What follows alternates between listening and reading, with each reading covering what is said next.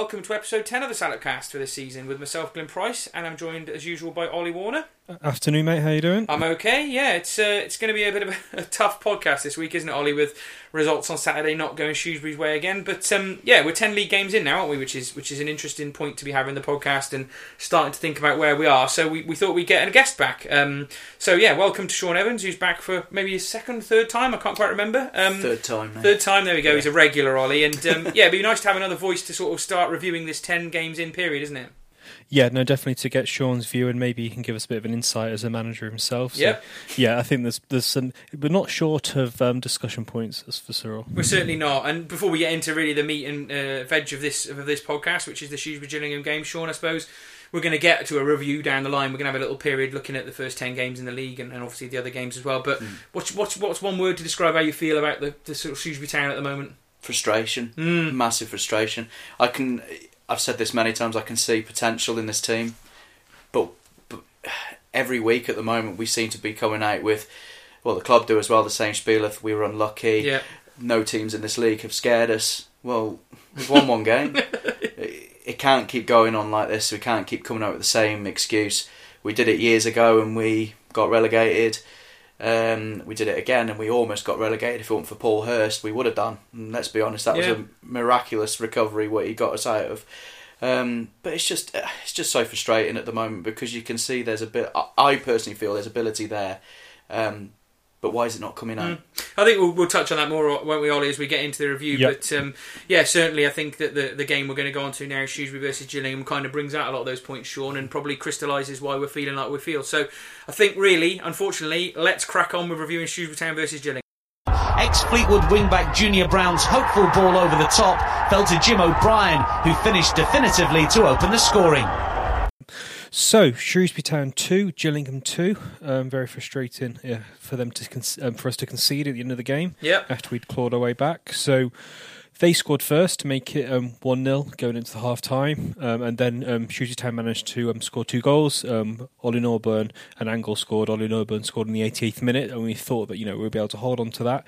But a clamorous, terrible piece of football from Shrewsbury Town meant that Tom Eves got the ball in the box. And while we can criticise Tom Eves and some of the fans gave him some jip. To be fair to him, he does know where the back of the net is, and he finished quite nicely. So, yes, very frustrating for Shrewsbury, and could have got a second win of the season against a team which is fair to say are not doing very well. So Gillingham were below us when we went into this game. They'd lost back-to-back defeats, and there's a lot of pressure on their manager, who obviously had a bit of a rollercoaster season last season, didn't end that well, and some of their fans are calling for their manager's head. So for us to not beat a very poor Gillingham side was very disappointing. So Glenn, who started this game? There was one kind of surprise change, wasn't there?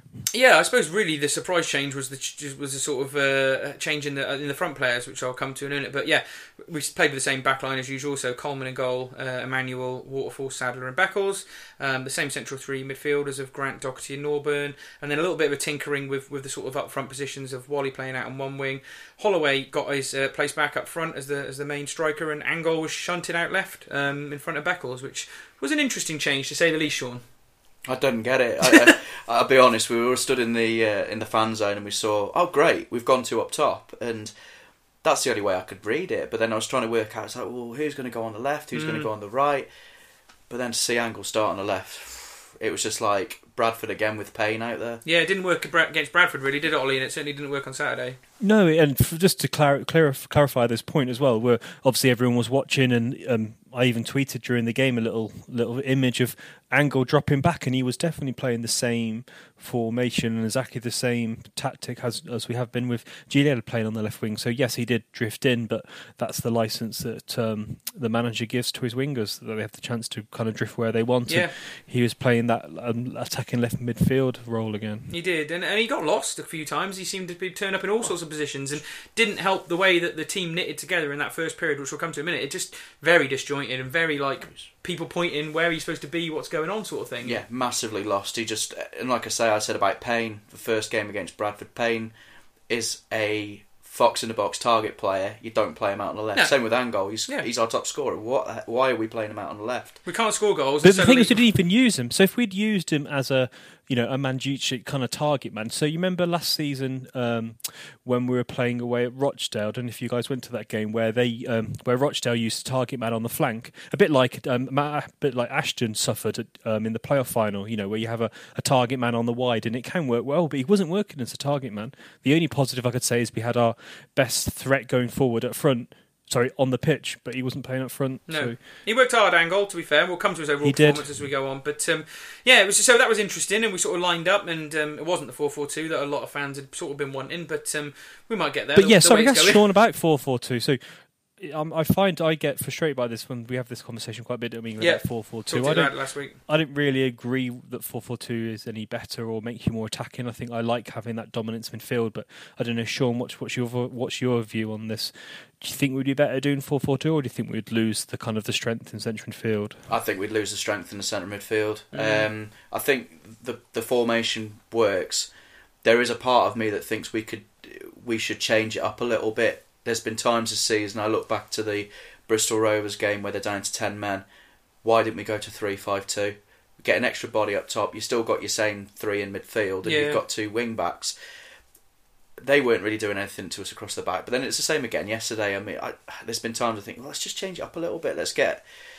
We can keep our same formation in there, but then you've got an extra body up top. 4-4-2 for me is a bland formation. It's a Mike Bassett formation.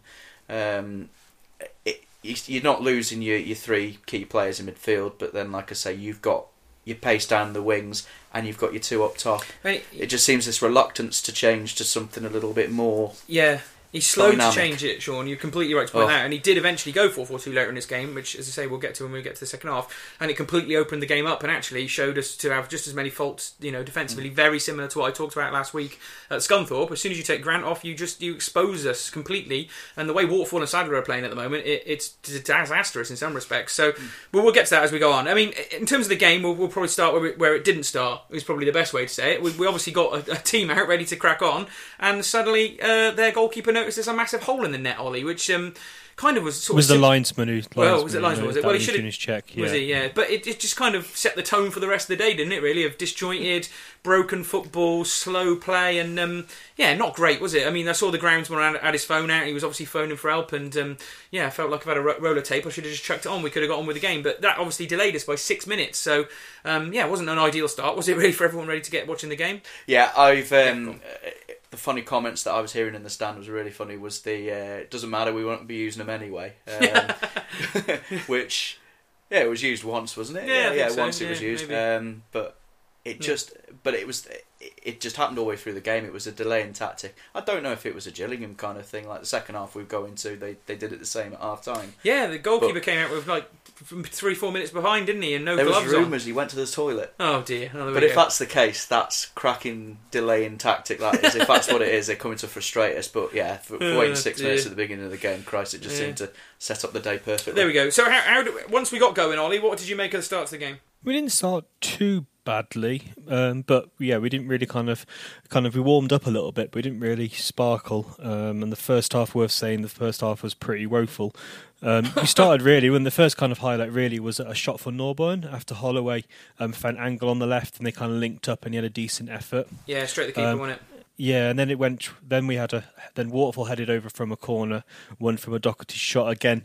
Kind of long shots, kind of summarised the first kind of spell of the game until they scored. Yeah. I was quite confident in the start in terms of I watched Gillingham play and I was watching us trying to get our game going, and having seen us play well in some games, I thought, once we get going here, it'll be fine, because Gillingham looked awful. In all honesty, the whole game, they looked awful from the whole 90 minutes, I thought, which is embarrassing that we drew with them. But so I was thinking, once we get going, once we figure out, and it just, you're right, Ollie, it never quite happened, did it? And even just before the goal, you couldn't say they'd particularly been threatening, and suddenly, obviously, that goal come out of nowhere. So it wasn't exactly like I thought you could see us. I was honestly confident before the start of the game. I thought, we'll walk this 2-0. Yeah, but wasn't to be. I was confident. But the thing is, like with Shrewsbury Town, we are, and it has been, doesn't matter who the manager is or who the players is, we are the gift that keeps on giving. Whenever there's somebody on a bad run, great, you know that we're going to give them a little bit of a helping hand. It's happened every single season. But I was confident going into the game. I thought if we can get rid of that Scunthorpe performance, because the second half at Scunthorpe was dire. But then the week before that was very positive, so we went 2 steps forwards, 4 steps back last week, but then it was like, okay, we know we can perform at home. We're coming up against a team that is short on confidence. But again, we gave them a leg up first half. And the goal basically sums up Shrewsbury Town at the moment, Ollie, that first goal, doesn't it? It was poor, wasn't it? so Gillingham kind of... Was it their first attack? Pretty much, remember. yeah, it feels like it. Yeah, Manuel gets done, quite embarrassingly. Didn't really...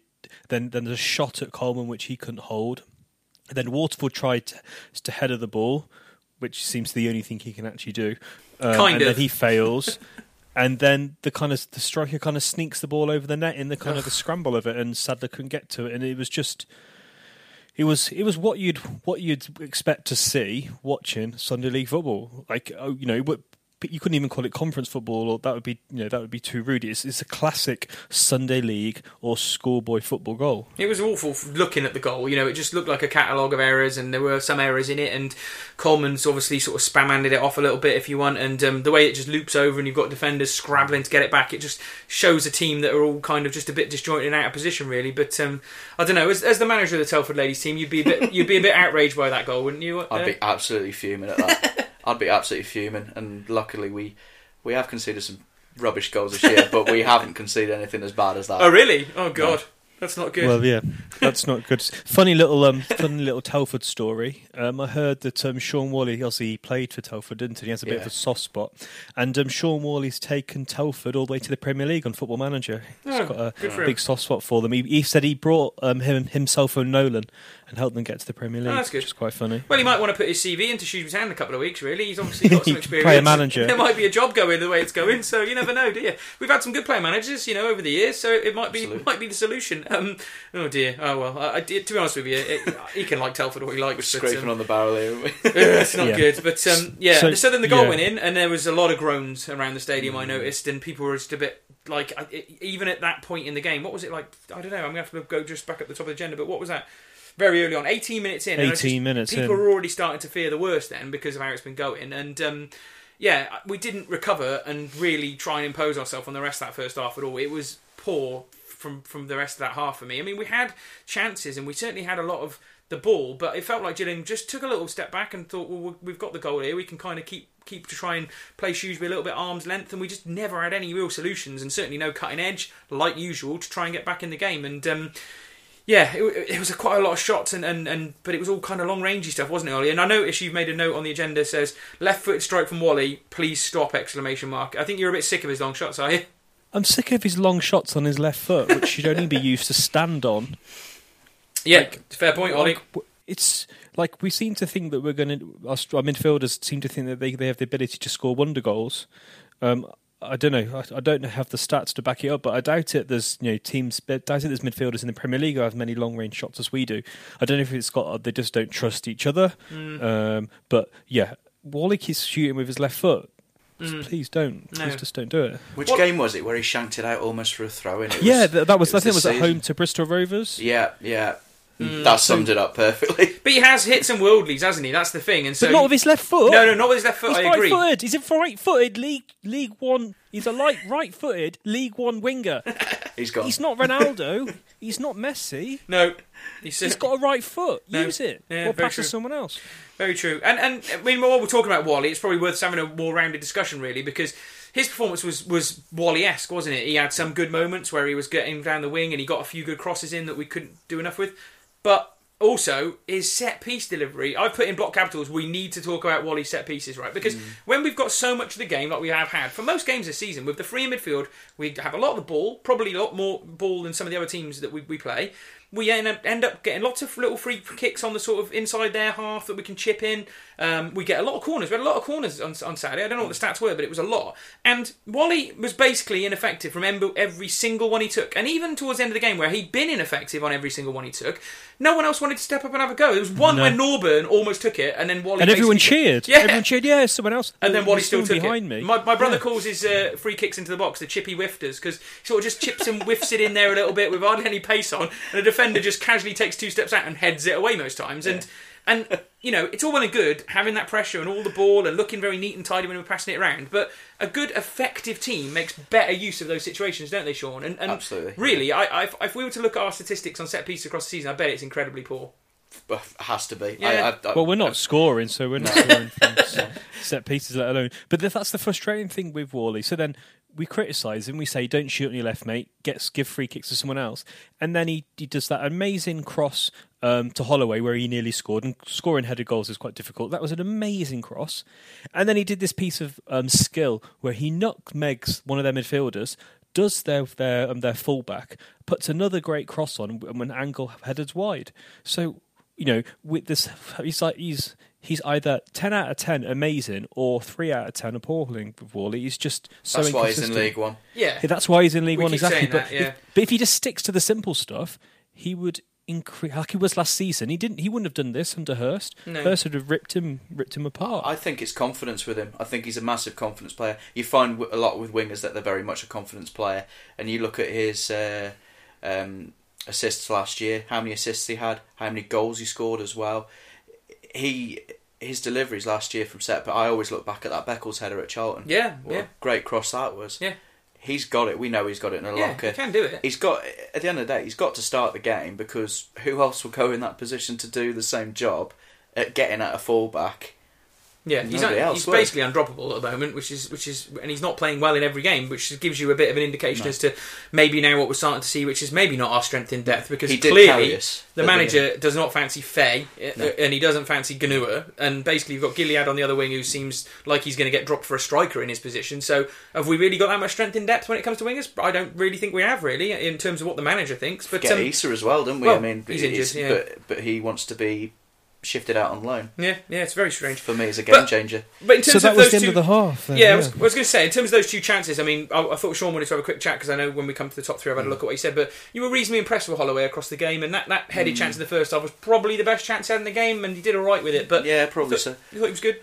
I thought he worked really hard. I mean, it's a horrible shift up there on your own, and I thought he held up the ball really well and tried so hard to bring a non-existent movement in midfield closer to him. That was the killer for his first half, was no movement.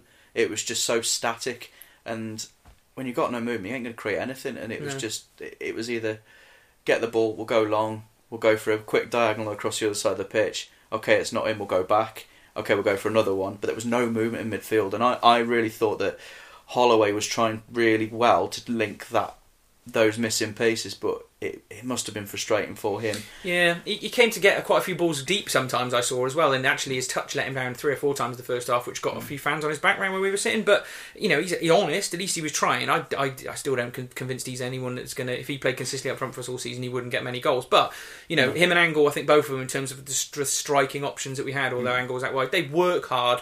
But, I still worry about the goals from them. But it's fair point what Sean just said then. You were just saying coming up to half-time, Ollie. But that was let's be honest about it, that was a woeful half. All in all, we were 1-0 down to an incredibly poor team, right? We had a fair bit of ball, Ollie. I'd imagine we had most possession in that first half. But it wasn't good football to watch. It was dull. There were whole periods where it was unentertaining, like it was at Scunthorpe when we played poorly. And Sean just talked about the midfield three there, not having that movement that we've kind of come to expect from them, because we've been saying they're the best part of our team for weeks. Where do you think it really fell down, Ollie, in terms of that first half? Why was it quite so bad?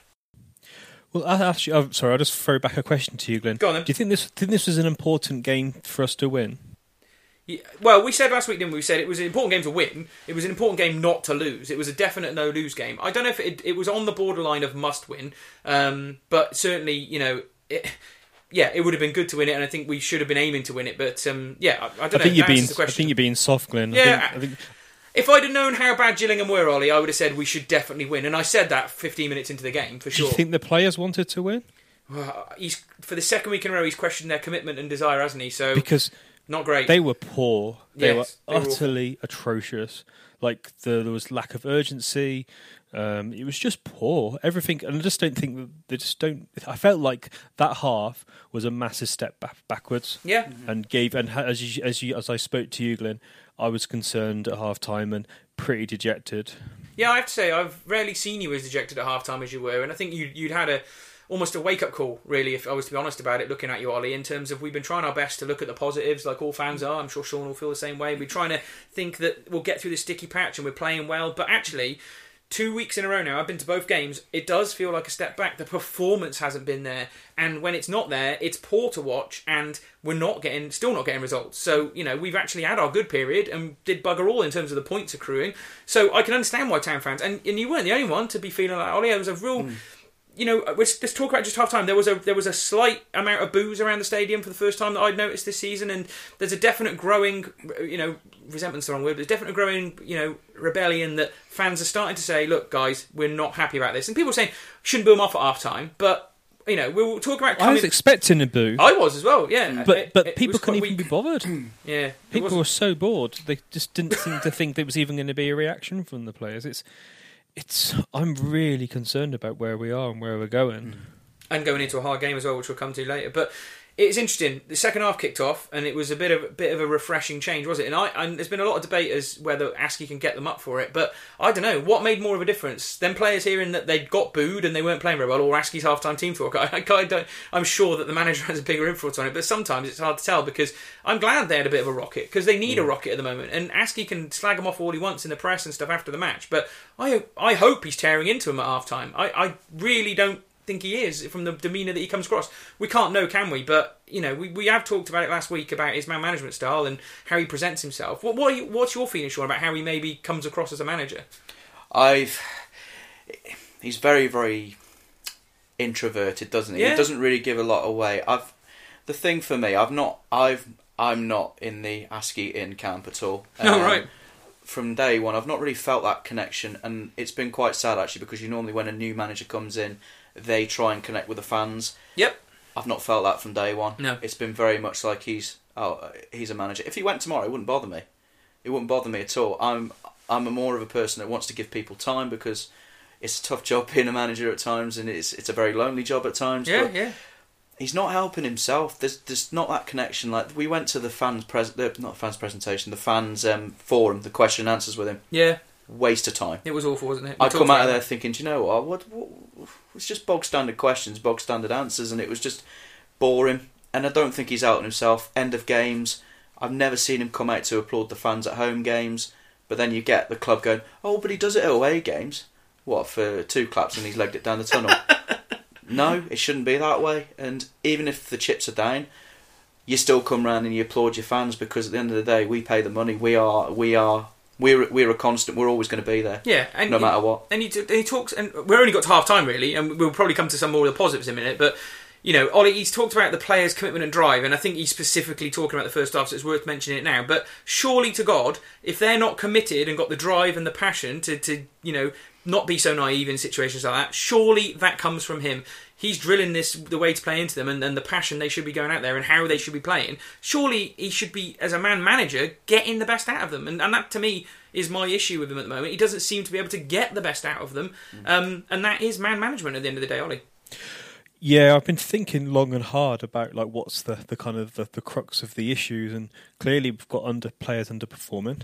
Yep. In the recent games, when you look at, when people do articles about Shrewsbury, what XG is brilliant, all this kind of stuff, but that means bugger all, doesn't it? At the end of the day, if you're not scoring, we're not scoring at the one end. We're conceding sloppy goals at the other. It's not like we're playing, crazy, complicated formations, and he's given the players license to lead, and you just your reasons and your explanations are kind of wearing thin, and it's coming down to almost that can this manager do the job, or is he just the wrong fit for the club? Is it the wrong fit for the players? And it's starting to feel like that. I don't think that he's the right man, and we'll come on to we'll come on to the 10-game analysis. Probably let's not say too much now, because we'll cover the same topics again. But yeah. I'm feeling a bit concerned. That's all. I'm not very excited, and well, to put it in one way, going to Tuesday night, absolutely no chance. I've not even thought about it. I just can't be bothered. Great. I suspect you're not the only Shoetown fan that feels like that. And I know we've got going away to Worcester and getting spanked. No thanks. Yeah. Even I'm a bit dubious about it, but I might go, but I'm not sure. But I might as well. I'll see you there. I'm going to London. It's only Sunday night. It takes a couple of days to get over things like Saturday, even though we only drew. But I think it's probably worth just running through the rest of the second half before we get on to a bit more of the wide open stuff. But it was definitely better in the second half. Didn't seem to change it tactically. We didn't make any substitutions, but there was a little bit more zip, a little bit more passion, a little bit more fight, if you will. Still a lot of the problems in for a terms short of period of time. For a short period of time, yeah. It wasn't consistent for the 45 minutes either. I did not agree with that when I heard some people saying that on the radio after the game. It was still quite a bitty second half, but it was definitely better. But in all honesty, it couldn't have been any worse. That first half was up there with some of the worst stuff we've seen under Askey. But we eventually got back in 1-1, didn't we? And things sort of started to seem like they might be turning our way. And it was the man Wally involved again, Ollie. Yeah, so he had a bit of urgency in our play. Wally gets the ball. The cross is cleared. Norburn collects basically the header. And Wally's header was a bit too deep and it was cleared off. Norburn gets the ball. He crosses. It's left by Grant and really sweet turn and finish by Angle in the box where you'd kind of want him. So and as the commentator working for EFL said, it had been coming, and he's right. At this point in time, we definitely kind of earned a goal. Yeah, there'd been pressure building out there in that period, Sean. Yeah. And a word for Angle, really. He is showing that he can finish, which is a big positive coming through in the last few weeks. Yeah, he has, and he scored some really, really good goals being in the box. Yeah. Not being out on the left. Yeah. That's where he needs to be, and that's where that goal come across from him being, I don't want to say a fox in the box, but he was, and the ball got that's there. What it was, isn't it? Yeah. Would you say, Sean, he looks like a bit of a natural striker? Yes. And that's what you want, isn't it? You want him in the box. He needs to play high. He needs to play as a centre. He can't be playing wide. But the goal had been coming. We started, and I said beforehand about movement. We were moving, and it was creating, and the goal came at a great time, in my opinion. I thought, we've still got a long time to go in the second half. The pressure had been building. The worry for me, and it has happened this season, when we've had pressure, it just drifts away and that's it. But we had pressure, we got the goal, and it was like, we can go on now. And we did have more chances as the game went on, Ollie, and there was a couple more chances, wasn't there? A long range effort from Norburn that was a bit unlucky. We had a couple of good counter attacks, didn't we? But every chance we had one of these things, there was just one key pass or one little key moment that didn't quite work, and that again is a continuation of the theme this season. Yeah, and then we had that really spectacular moment where our central defender was up front, and he tried to volley the ball. It's quite a simple thing, ball in the air. I'm sure he's done it before. A million and where times. did the ball go? Went out of play, which meant we forgot to talk about his fantastic passing the ball across the back four in the first half. So he tries to pass the ball to Sadler, and where does it go? It goes straight to the ball boy off the pitch. I would just say, Ollie, that if anyone wants to see these, a friend of mine, Alesh, has sort of gifted the two sort of comical, shall we call them, waterfall moments from the game, and I've got them on the Blue and Amber Twitter account if anyone wants to see them. And I can't believe we've got, I'm just looking at how long we've done this podcast for so far, 28 minutes, right? I can't believe we've got 28 minutes in and we haven't discussed Luke Waterfall in his particular performance, because Christ almighty, I'm starting to be concerned about him, because he got awful, didn't he? Let's be honest about it. It's getting to the point where I saw two people comparing him to Dave Winfield today, which is slightly harsh. And Artell. He's not as bad as seen that a few times. But he's slowly getting worse. And that moment you talk about in the second half, where there was a ball that came over the back post, I think we'd had a corner cleared, he'd hung around, he wasn't even trying to shoot. The ball was coming down and all he was trying to do was take a touch. And it was so bad, it just hit him on the ankle and then just spazzed out for a corner, for a goal kick. And it was just like, people were rolling around laughing at the poor ability that the man seemed to possess at times. And it's weird, because a lot of the time you don't really notice him playing the game. He sort of just is there and he makes the odd header and the odd tackle, but sometimes he just stands out as looking really poorly. And as I say, there was two particular moments in this game where people were just like, what is this guy all about? And again, we talk about squad depth. There's Kennedy, there's potentially putting Beckles there, but that means we haven't got a left back, basically. We haven't got any other options, really, have we, deep down? Kennedy's almost as bad, I think, from what we saw in pre-season in a couple of early games. Luke Waterfall's not going to get dropped as much as people think he's poor. It is very frustrating, but we can. I think it's frustrating. We could have an hour on this subject, I think, couldn't we? We could indeed. But there we go. I think that was just worth mentioning, because it was awful, really. But yeah, so there was that moment as well. But yeah, a couple of chances going forward. I say we were a bit more lively in midfield. The three central midfielders started playing a little bit better, I thought, in terms of, how dynamic they were. So that was better, and particularly I think Norburn and Doherty were much better in the second half. Yeah. But it went on, and we just kept missing chances, and you started to feel, Ollie, like it was going to be one of those games where we were just going to keep missing chances. But I have to say, during that second half, I thought, there's no way Gillingham is going to score again in this game. I could not see it happening. And obviously we then eventually got ahead, didn't we? But yeah, I'll come to Gillingham not scoring in a bit. But I think one of the funny things I thought as the game went on a little bit was eventually, very late into the game, despite us chasing it and being at home and wanting the win, we finally made a change, didn't we? And the shot came on. And flipping it, when he came on, and Sean sits somewhere slightly different to us, but Ollie sits around where we were. But I felt like the life came out of the crowd when he came on. People just didn't want it to happen, which is, understandable considering how he's played most of the games this season. And it almost sort of seems to take the life out of us a little bit for a couple of minutes in terms of the... I'm becoming increasingly frustrated by the Askey's decisions in the game. His game management's atrocious. So we're trying to win a game at home. We've got a team that clearly struggles when the oppositions are running at them.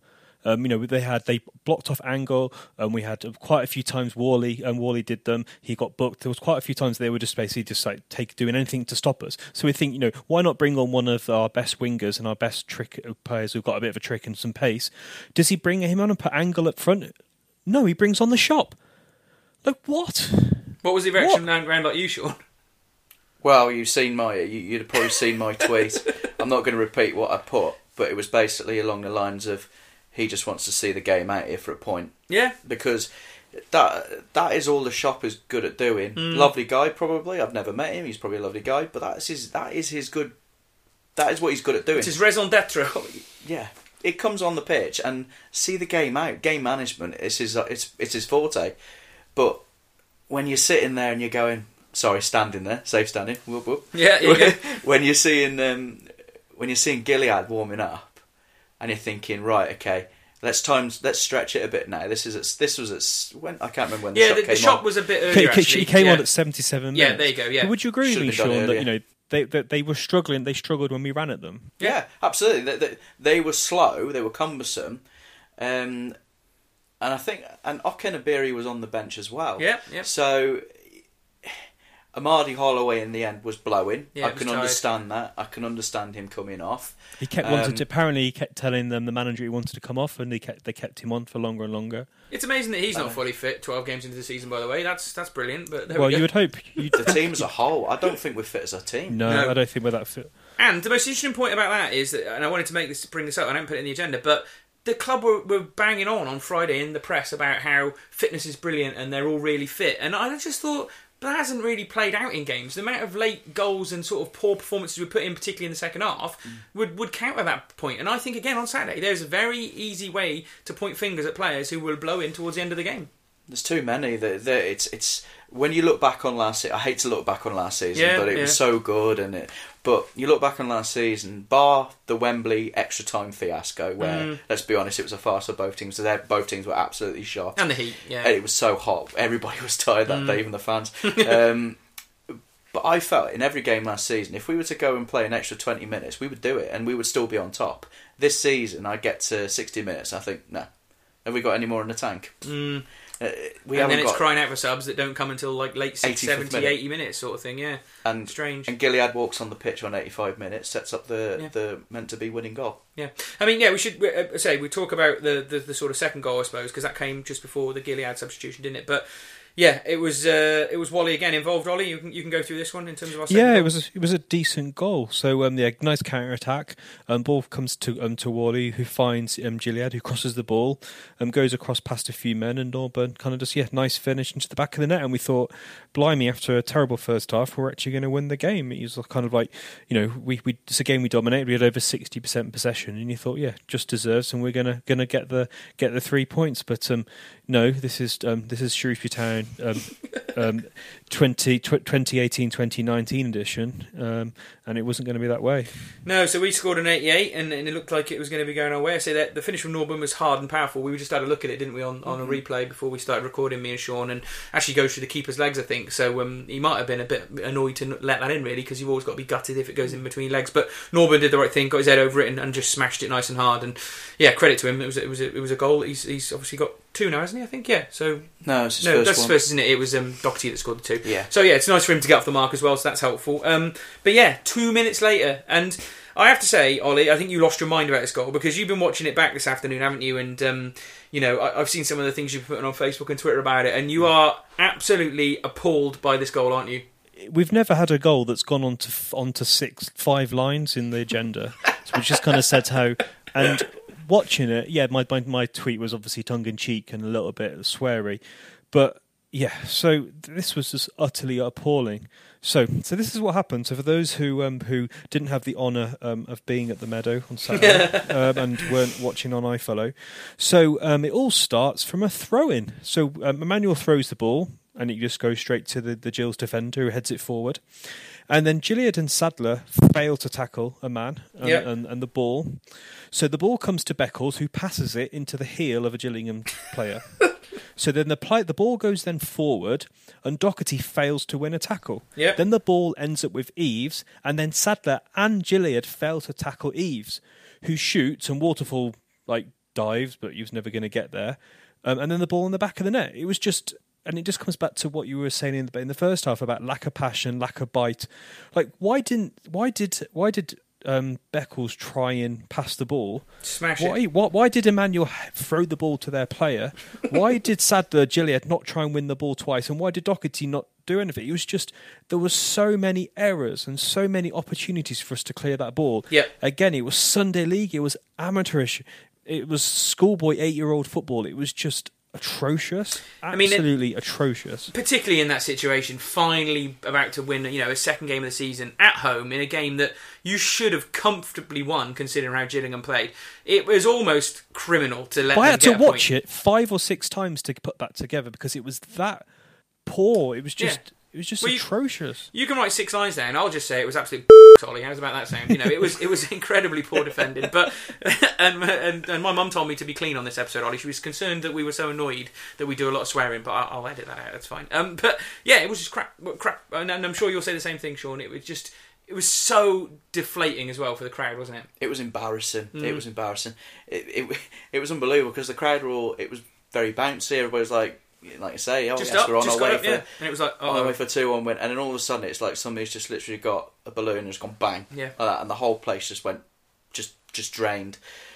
But like you said, Ollie, I've watched it back as well. I haven't watched it back as much as you because it just haunts me the first time. But it's embarrassing.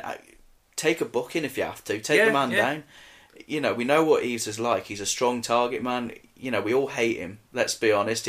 But in his defence, fair play to him. He could finish. But he's a good League One player. He'd walk into our team maybe at the moment. But you know what? I'd have him in my team. I think. He's a better option off the bench than the shop. Yeah, think of the car crash that he was playing with of our team then. We were lifeless in defence, in midfield, in strikers. So he was always going to get the brunt of it because there was no supply, no goals. He wasn't good second time round. But let's not forget that amazing hat trick he scored at home to Crawley. He kind of saved us that one season in some respects. Those goals he scored. We were literally like he scored 17 goals last season. 17 goals in League One. It's all right. That's more than the shop's ever scored. Yeah, in his entire career, isn't it? But it was incredibly soft. But like I say, take the man down, take a booking if you have to. Tackle. Foul. Yeah, there was about 7 opportunities to tackle someone. They're probably too worried about giving more penalties away, though. That's the problem. Once it gets into the box, everyone just Waterfall shits it. wasn't near it. That was the thing. That's true. One thing I was going to say about Eves is it's the first time I've ever seen someone do the ear cup to not only the away fans, but because they've been giving him grief apparently recently. So, but he kind of was doing, the ear cup to all the Sheffield fans and all the Gillingham fans. So he's clearly going through a bit of a rough patch at the moment. But fair play, he come on, he scored the goal. I actually think, he gave us a load of problems when he came on our centre backs. Not only the goal, he just occupied them. He's big, he's cumbersome, and if you're going to bring a big man on, at least he did this kind of big man role. When we bring the shop on, he doesn't really bully anyone. He doesn't really unsettle anyone. He just runs into the corner and holds it there when we're winning. That's basically all he does. So there we go, and that was it really. Apart from, I was going to get to the very end of the game, but even then, because we'd lost Grant as the shield, there was a time when Gillingham broke on us, and they were 3-2 against us, and we were obviously then we could have lost the game, and to be fair, we talked well about Eves, but he made a really poor pass in that attack. If he'd have got their pass right, they should basically have been walking the ball into the back of the net and winning 3-2, and God knows what the reaction would have been on the final whistle then. But as it was boos again, more than half time. But there were definite audible boos again there, and quite an angry reaction from a lot of fans I saw in the West Stand, Ollie. Yeah, it was poor, and it's weird because I think the Found fans are just kind of a bit confused about what's going on. Clearly, it's just very it's very disappointing. We didn't win that game, and it's just, for me, it doesn't. Again, another game that doesn't create any conclusions. Nope, it doesn't help us move on. It's thrown up as many problems as solutions in the way that we look at teams, and as this team, and. Yeah, I don't know. For me, it's made me view them poorly. I view this team worse than I did again before the start of the game, because they've let another chance. The whole setup. I think when you say team, I think you need to also include the manager, clearly. Mm-hmm. Yeah, true enough. We normally look at the other team as well, Ollie, and try and say some positives about them and their best player. I'm going to wrap this up as quickly as possible by saying my view on Gillingham is they're awful. I wouldn't be surprised if they're down the bottom. And other than Eves, who came on and looked a little bit decent, I didn't think any of their players particularly stood out. It's funny you've done that. I want us to have this section about the opposition because I think it's good to have a bit of context. But yeah, they were absolutely atrocious, and the fact that we didn't beat them just kind of says everything. And yeah, I think best player, no one in their team stood out in any way slightly, apart from Eves, who came on and had a really good finish. Yeah, the keeper did all right, I suppose. He was decent. He came out and claimed a few things, made a couple of saves, but... Good at time wasting, but that's about it. Yeah, you wouldn't say he was impressive. Regulation, wouldn't it? It was easy. Yeah, there we go. So I think we've summed the game, but we'll just run through the top threes, because we briefly talked about most of these players, but I went for Grant, which is a bit of an odd one. I don't think many people would have thought I'd have gone for Grant, but I thought, to me, just stands out when we take him off. And so whenever we take him off, I think we look way worse. And I know it was only for the last few minutes and the game went crazy, but I thought it was consistently all right across the whole game. You don't expect him to get forward too much, and he offered the shield that we needed against a very powder puff attacking team. So I went Grant. I went Angle for as we've discussed, is sort of hard work and stuck at it and got a goal even though he was out of position. And I went for Wally, who, despite frustrating the hell out of me, and I honestly was frustrated with his free kicks, I was getting so annoyed. I can completely see why, actually, in some respects, he offers us the most going forward. So, yeah, that was my three. What about you, Sean? I went for number one as Holloway. Yep. It's difficult to really go and say, pick out a lot of players from yesterday's performance, but I thought Holloway worked very hard up top. He ran himself into the ground. I still question his fitness, because he shouldn't be signalling to come off at 60 minutes. That's a concern. But the positive for me with him was we held the ball up better and it was staying up there. But then the movement first half was non-existent, so nobody was getting close enough. And goal number two, I thought he worked really hard. First half, again, you can't really rate anybody as a great performer, but he found it very difficult being very lonely out there on that left-hand side, but he still tried to create second half and he got himself another goal. Yeah. So I think he'll get himself a few goals. And his goal-to-game ratio over the years has been very good, so we could have ourselves a very good player there. Yeah. And number three, I went for Norburn. I think out of the midfield three, I think he was the one that was probably showing a little bit more, getting in those areas, trying to make something tick. But all in all, it was very bland, and it's very difficult to try and pick three out of it, really. And I think, Ollie, you've gone for Ollie. Obviously, Sean's gone for Norburn second. But you've gone for Norburn as your man of the match. I personally think he was way better than Doherty this week, so I think that's a fair shout, mate. Yeah, Norburn first, Worley second, and Grant third. And let's be honest, it was pretty hard to kind of choose anyone. Because it was pretty poor. Yeah, it was. And I'm going to be honest with you, we normally wrap these games up, Ollie, with looking at what John Askey had to say.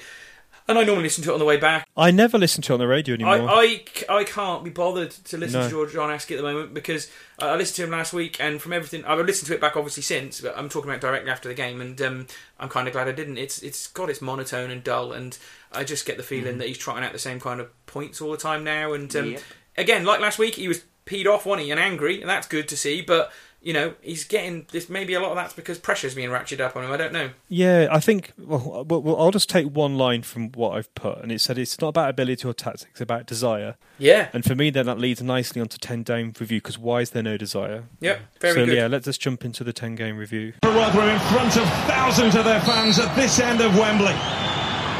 It's ball. Henderson comes up with the goods for Shrewsbury Town. So that was our 10th league game of the season, obviously our 12th game of the season all in all, and obviously it's a sort of a tradition now on the Sabacast to take a big breath at this point in time and actually say what we think about the start to the season and the manager and where we're potentially heading. Now, last season this was a lot of fun. This season, Ollie, not quite so much fun, is it?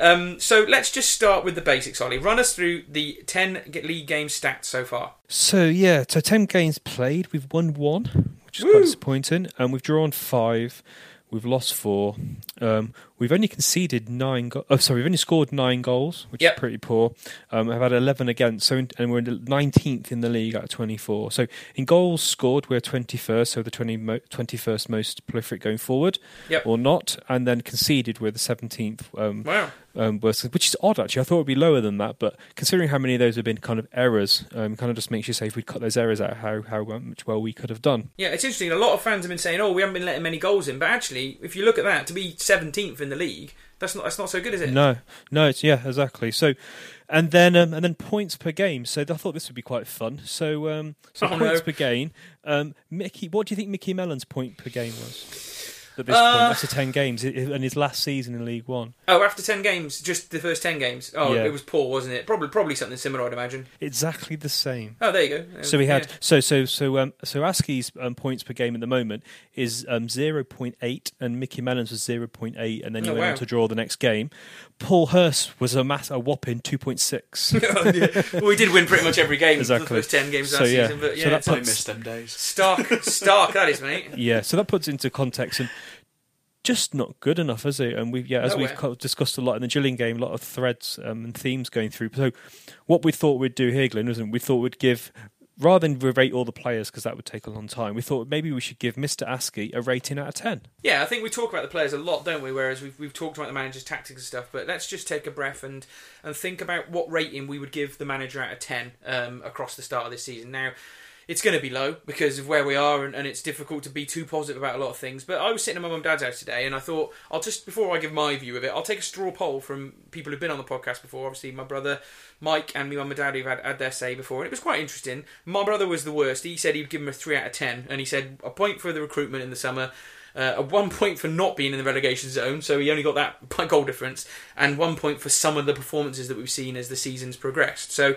he's gone for a 3 out of 10, which is pretty low. My mum went for 4 out of 10. But mainly she said that was because he keeps playing Wally, and obviously we've discussed my mum's love for Sean Wally, so she didn't really put too much thought into it, my mum. But there you go, 4 out of 10. And my dad went for 7 out of 10, which was quite surprising for my dad. And he was like, he's all right. He's a decent enough manager, I think. And he was saying he's one of those people that's been encouraged by the performances he's seen in some of the games. Obviously, he wasn't encouraged by the performances when we've been poor, but my dad's seen some of those good performances, but he was very clear that he absolutely hates Waterfall. So there's my dad's view on it. So that was my family's view, and I'd already written mine down by then, and I'd actually gone similar to my mum with a bit more forethought, I think, and I'd gone for a 4 out of 10, Ollie.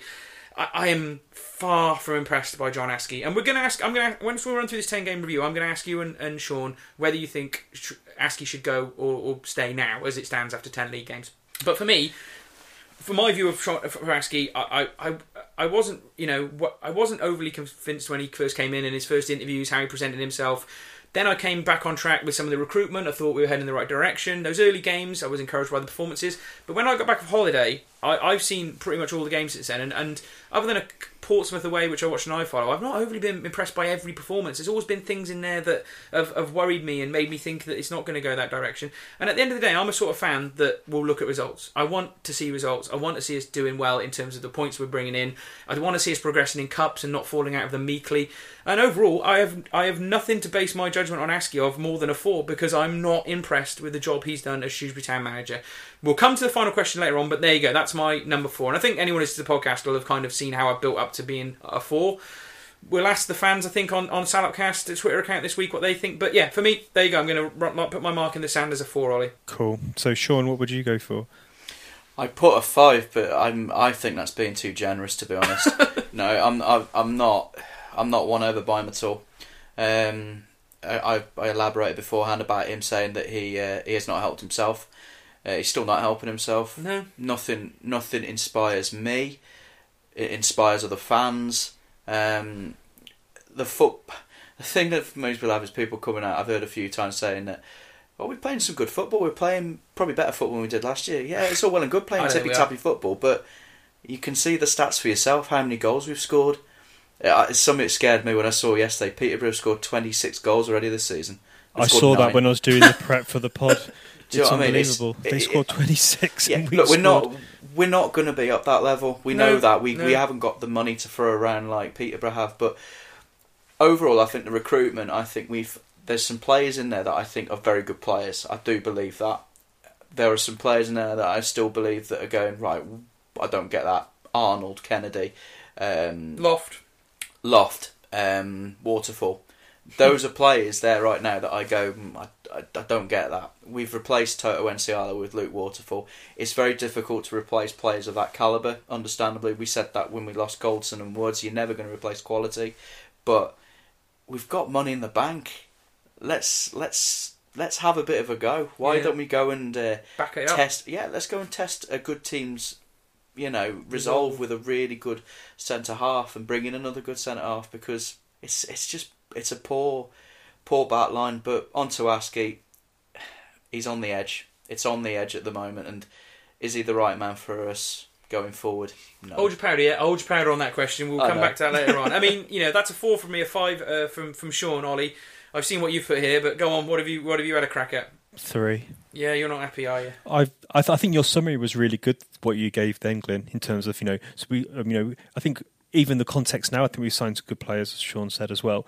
We had those good performances, but they've disappeared now. Yeah, they've gone. And now we're just left trying to wonder where we are. And yeah, I'm very, very underwhelmed by him, and I'm not overly confident that he's the man to kind of sort this out. So to kind of put a bit of flesh onto the bones, we wanted to have a bit of discussion, didn't we? So like points in the defence. So this was a court case. Points of defence of Askey. So first of all, I went late start to the summer. And some of our best players left, so sold, and obviously some of the loanees went back as well. And then obviously the late transfers that came in by Ipswich, and also a new management team. So there's some of the kind of the points to defence. Against him, Waterfall, just put that. Player errors. But is this Askey's fault? No, I think you've got to be a bit more fair on that. That some of those errors that cost us wins and draws in those opening games were basically bad individual errors that you couldn't really have put at Askey's door. I don't really. But why, Glenn? Why is this happening? Why is this? But there's a theme here. There's a theme that we haven't got desire. We get no one who's kind of doing any crunching tackles or really trying to pull. We saw it last season whenever teams counter-attacked us, how hard our team worked back. And we went back to that question earlier when we were talking about the Gillingham game about desire. Why are the players who've got no desire? Why are we making all these mistakes? And I don't know. Do the players not have any faith in the manager? But the mistakes, Ollie, I was going to say, we talked about this a while back, is that, those individual mistakes were costing us games. You can't blame Askey for that so much. What you can blame him for is the entire rest of the 90 minutes where he hadn't got his team doing enough in terms of scoring those goals, showing that desire to get the job done. The individual errors were just the cherry on the top that cost us the games and the points. The rest of the 90 minutes where you had good performances and didn't quite get it over the line, or had poor performances, didn't deserve to get it over the line, they're the things you can bring it back to, because that's tactics, that's desire, that's man management, that's the way you run the team, that's the players you pick. That you can all lay at the manager's door. I say the errors for me, the errors are just the cherry on the top. But why put errors that we've had? So errors where their opposition have got their ball in the box and we're kind of we're being kind of rushed and we're making all these mistakes. When Waterfall's giving away penalties because we've made mistakes that have led to mistakes. Yeah. Yeah, so there's something structurally wrong in how we're defending to concede goals that badly. You say and it has been consistent. You're right. Yeah, and that's the thing. So they have mistakes, but when do those mistakes become a trend, and when does that trend have to have some kind of root cause? And that's why, as this podcast was going on, I've been thinking so hard since I got up this morning. Why is Shrewsbury struggling, and what we're going to do? And that's why I dropped my 4. My score was going to be a 4, but I've dropped it to a 3 because I'm just getting really frustrated, and I just don't think. I think it's all coming down to the manager, and then you come on to late substitutions, slow making changes during games, odd positions, and then also why no Faye. Yeah, which then you've put as a connection. Then you've obviously, you've made your point here, Glenn, as well. You've got a good point here. Yeah, we briefly talked about it during the podcast, actually, so I won't labour the point really, but the man management, the motivation, the passion of the players, the demeanour that they come out in terms of how they press sometimes, and then the next week they just don't bother pressing very much. Week to week, that seems to vary. It's very odd. And I think all those things are kind of connected from how he presents himself as a manager and as the man that is leading this football club. You can't lead a football club unless you take the fans with you. It's very difficult. You can get the players, them against us mentality against, the press. You can get them against mentality against, the rest of the Football League and the way we're being treated by referees. You can't do that against your own fans. He had to try and bring us with him. And most of the fans that are still Askey in are, well, we've got to give a manager a chance. We shouldn't be sacking a manager after 10 games.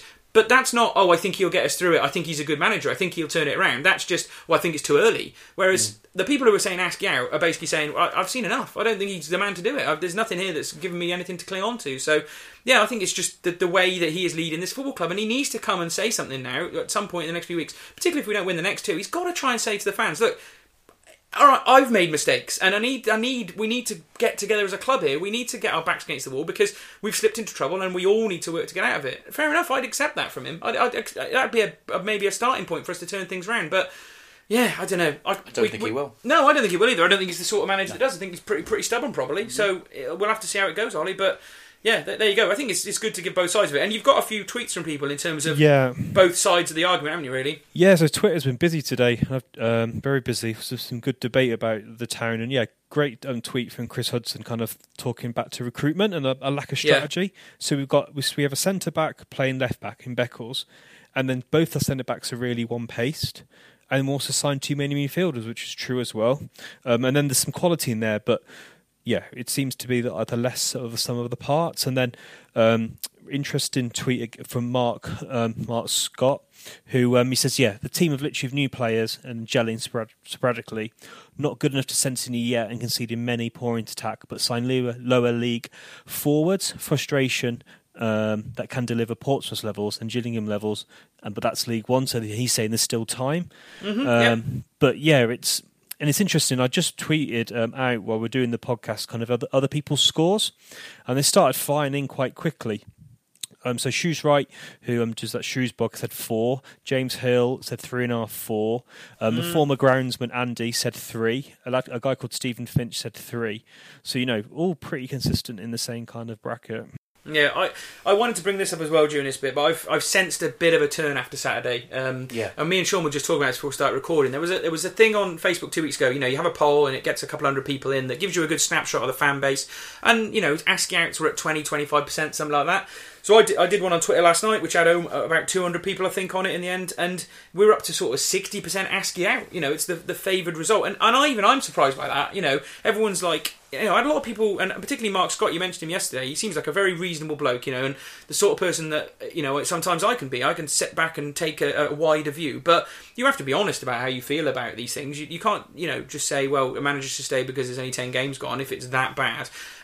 But to see the point of view of the people saying Askey in is maybe starting to be in the minority, if you take that as a sort of pulse of the fan base, I'm surprised we've reached that point this quickly. And that's because it has been that bad, in my view. It's not fans just going mental because, that's what Premiership fans do now, everyone wants change and that's the way football's gone. No, we're still all Salopians. We're still all level-headed fans. We didn't go mental from last season just because we did well. We're still a normal fan base. We're not trying to hound a manager out, I don't think.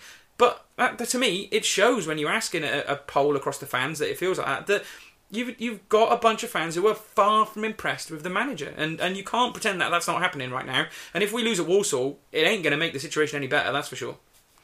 I look back on what you put at Scunthorpe Glen, where you said about the Askey Barmy Army chant. Yeah. I've not heard it once yesterday. No, not at all. I've hardly heard it at any game, and that again comes back to a connection with the fans. You try and, if you're on board, if you get on the manager train straight away, the fans will get behind you. Yep.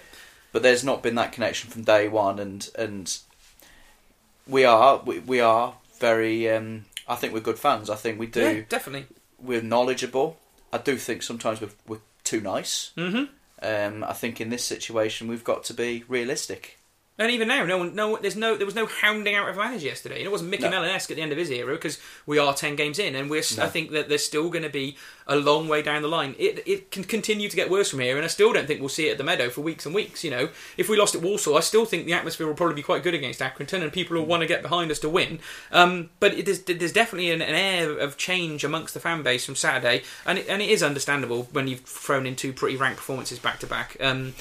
So yeah, there's been a change, Ollie. That's all we'll say, really, and it's one to keep an eye on, really, because there's definitely big games coming up now that can make that go one way or the other again. But I do think that it's completely right. And I hate to be the one that said I told you so, but I flagged this up in pre-season when he joined about how he came across, some of those early interviews, and the way that there was no connection with the fans. We both said it, didn't we? Yeah, we did. And hate to be proved right in some respects, because we did, as a fan, you can see it straight away, can't you? Yeah, exactly. I'm one of them, and I said before, you've got to give him time.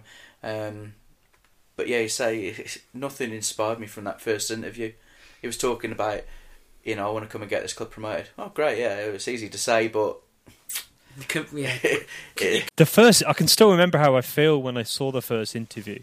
I just felt like, what is this? And I used to listen to every single minute of Paul Hurst's interviews. And yes, Paul Hurst was a fantastic manager, and he's struggling now, but still, by God, he was a good manager, and he talked, and he was interesting, and he had a bit of humour, and he was fun. Askey bores the death out of me, and you used to listen to all Mickey Mellon's interviews as well, Ollie. It's not like only Hurst because he was doing well last season. Yeah, I used to listen to Mickey Mellon's as well. Exactly. Yeah, there we go. I think let's leave Askey there. I think that's a fair comment. You haven't asked a question yet. So I will ask the question then. I'll start with me. Should Askey, do you want Askey to go now? Should Askey go now because of this bad start and where we've ended up? And for me, I'm not quite in the should he go camp yet, personally. And a lot of people on Twitter keep saying I'm trying to get him out or have some vendetta. I'm not. I'm just reflecting the fact we've had a crap start and he's not been particularly good for us so far. But I still think there's time to turn it around. It's not the end of the world this season yet. There's still time to get out of trouble. But as Sean just said then, I think it was a good description, he's on the verge. So for me, I'm on the verge myself. I still don't think he should go. I'm in the view that I think 10 games is a little bit too early to change it. But, we're into a 5 to 8 game period now where basically if he balls us up, then I would be thinking we really need to change it. So I'm not quite asking he should go yet. What about you, Sean? I am.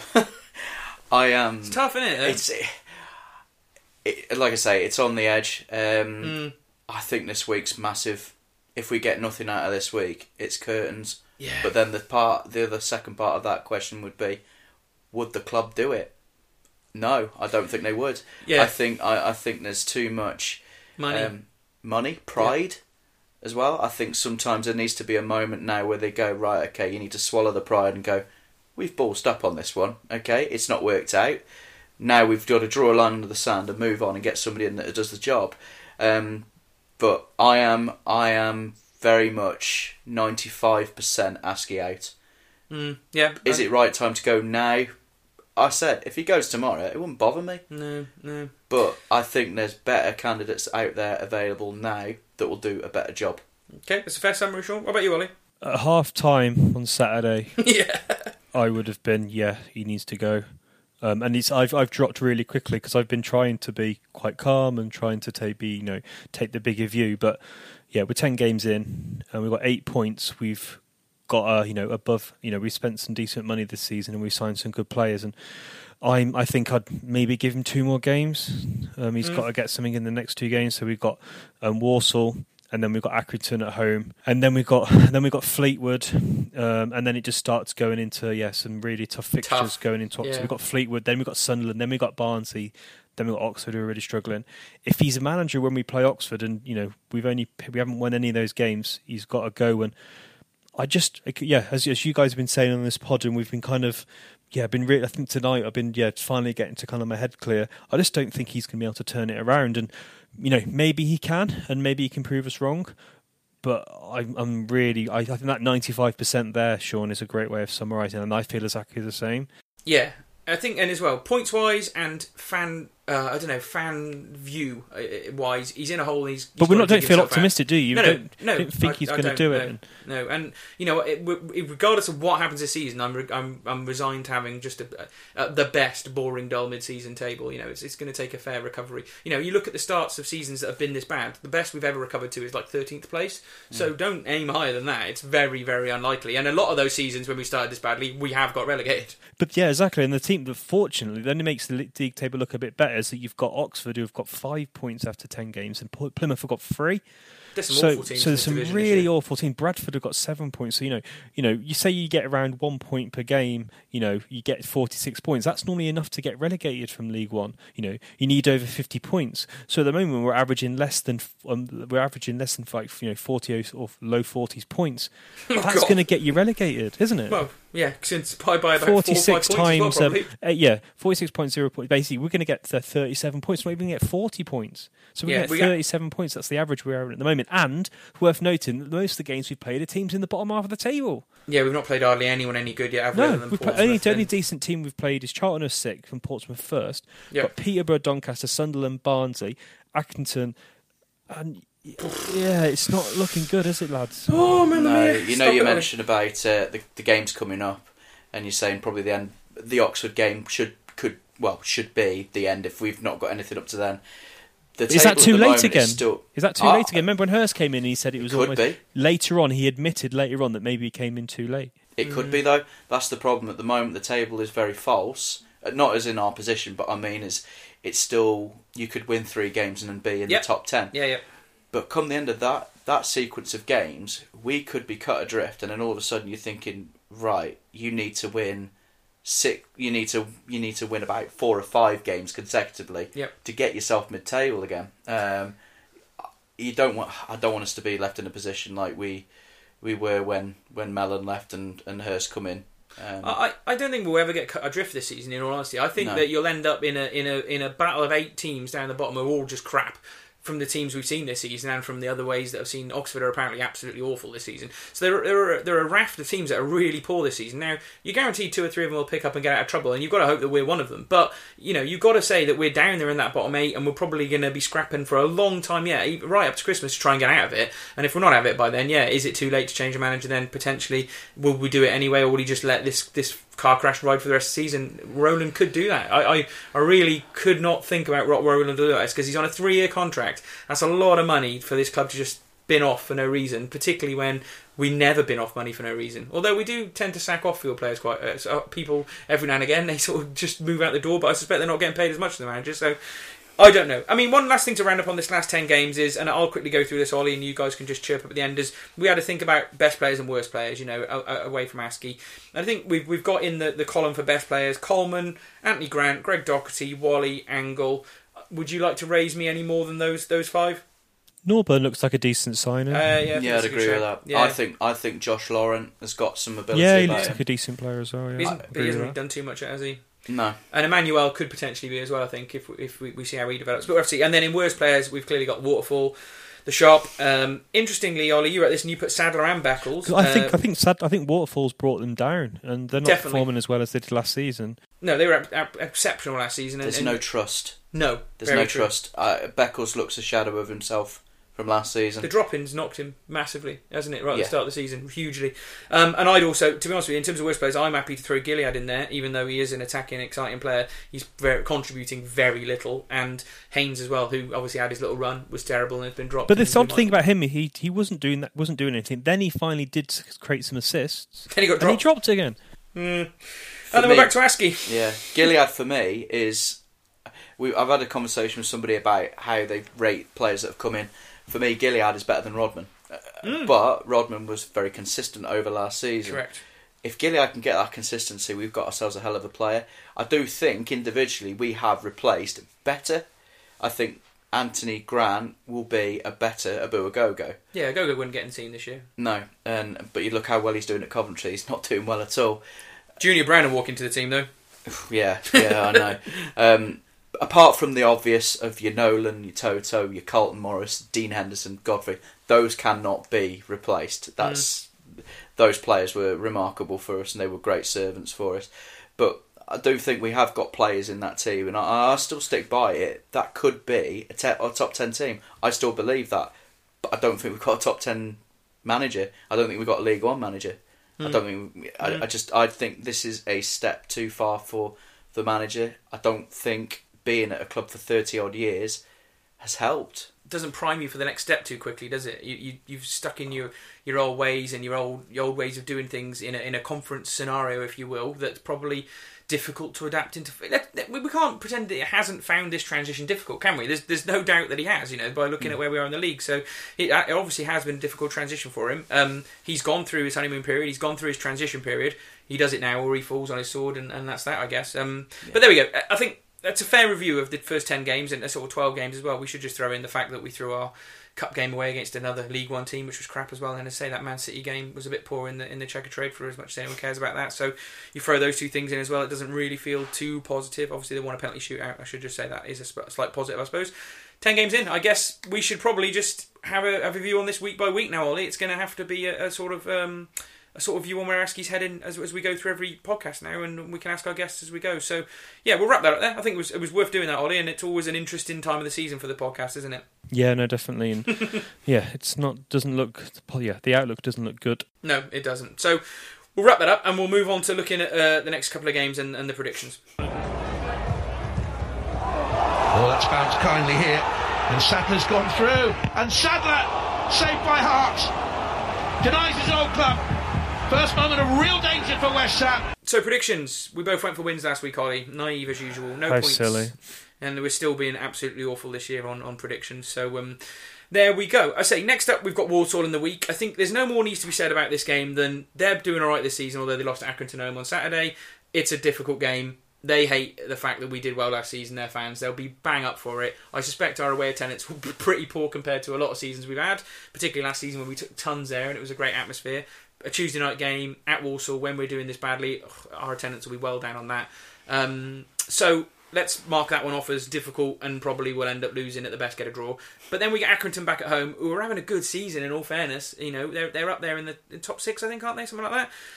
Hard to beat, got some pretty skillful players from everything I'm reading about them, and so if we've coming into that off the back of poor Saturday at home, maybe lose to Walsall, God, that's a difficult game for Askey and the boys, isn't it? And it's going to be hard to predict anything particularly positive in that either, is it? I don't know, what do you think, Sean? It's crazy to think we sat here going, we're worried about Accrington Stanley. Oh yeah, what's happened? You look back on last season. God. I would go defeat at Walsall and scrape a draw against Accrington.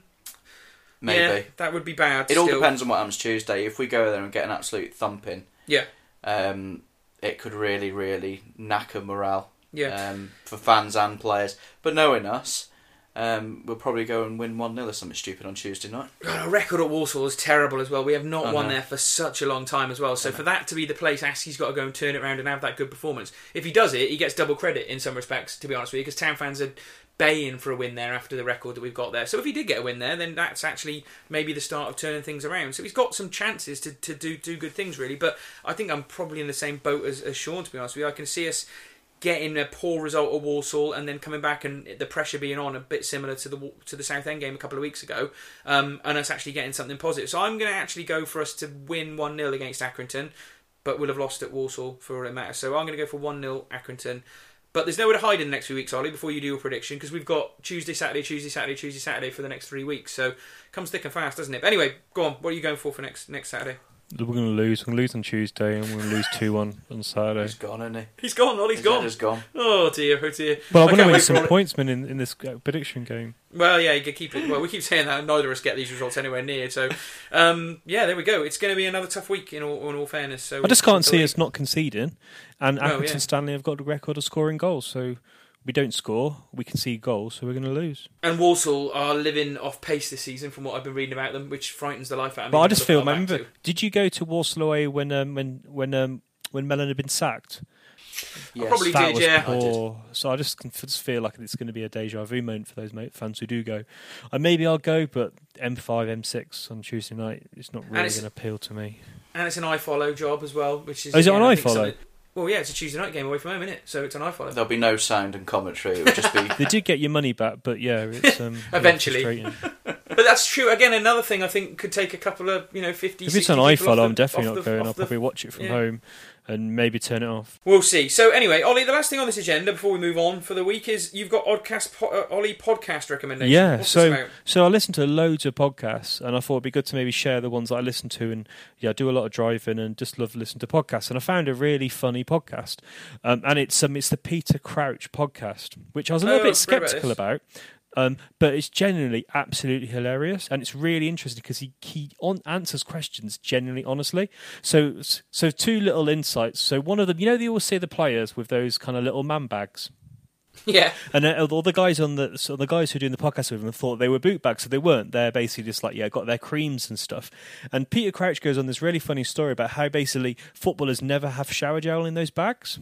Oh, so normally they expect them to be the dressing room, but sometimes they'll have one lad will have a stolen shower gel from a hotel, and everyone ends up sharing it, which is quite funny. So, and also then another one is one of his craziest moments is that Iniesta wanted to have a photo with him. and he didn't quite understand it. So it's, I tell you, Peter Crouch podcast is a good one to listen to, and he's genuinely quite funny. Some of the things I can't really repeat on here, but it was very funny. I'm not surprised by that, because I've only ever read 2 footballers' autobiographies. One of them was Dave Edwards, which I read this summer on holiday. The other one was Peter Crouch's autobiography, which I picked up cheap in an airport once about 4 years ago, and he comes across as quite funny in his autobiography. Yeah, it was really, really good. I'm not surprised by that. Worth listening to this. I'm going to maybe do this a bit for the next few weeks, but definitely listen to the Peter Crouch podcast. Good stuff, and that'll leave us where we are. I think last thing I was going to say is, how are your Telford ladies doing this season, Sean? Very well, very well. There we go. Yeah, I'll be knocking on Roland's door soon for a little promotion. No, we're doing well. We've played 4-1-4. We're second in the league at the moment, but we've got a plus 18 goal difference. So if you want to come and see goals, come down to our place on a Sunday. But no, it's enjoyable. I'm really enjoying it there. I know I'm working for the enemy, and I do get told that every Saturday. They're not the enemy, Sean. We've never played them in a competitive game since the conference season. That's for sure. No are you mates with Gav Cowan yet? I've spoken to Gav. That's who we can have as our manager. Get him in. Get him in. It's done. You have Sean. Have a word of him on Saturday. Ask him if he wants a Shrewsbury job, and then we'll send an email to Brian, and we've said done. We've got a new manager. Yeah. There we go. We'll get you a job as well. While doing that, Ollie. What do you fancy? I'm all right, thanks. I'll stick to what I do. There we go then. Good stuff. Well, thanks for joining us again, Sean. It's always good to have you back on. Thanks for coming on. No problem. You always give a good bit of insight. It's nice to get someone that does something in the football field and understands tactics and stuff, because I know Ollie's a scholar of tactics, but you know me, I just live on passion and bluster and seem to get my way through most podcasts. So good luck to your Telford ladies for the rest of the season, and hopefully we'll get you back on before the end of the season. Whether Askey's manager then or not, we'll keep an open view on. But yes, thanks for joining us, and thank you. Yeah, we'll be back next week, won't we, Ollie? And Christ knows what the hell we'll be talking about next week. Jesus, tough probably week the same things again. Yeah, we'll just play this out again if we've lost a couple of games. But thanks for listening, everyone. Hopefully it's given you a sort of nice review of where we are, and we'll be back next Sunday. Cheers, guys.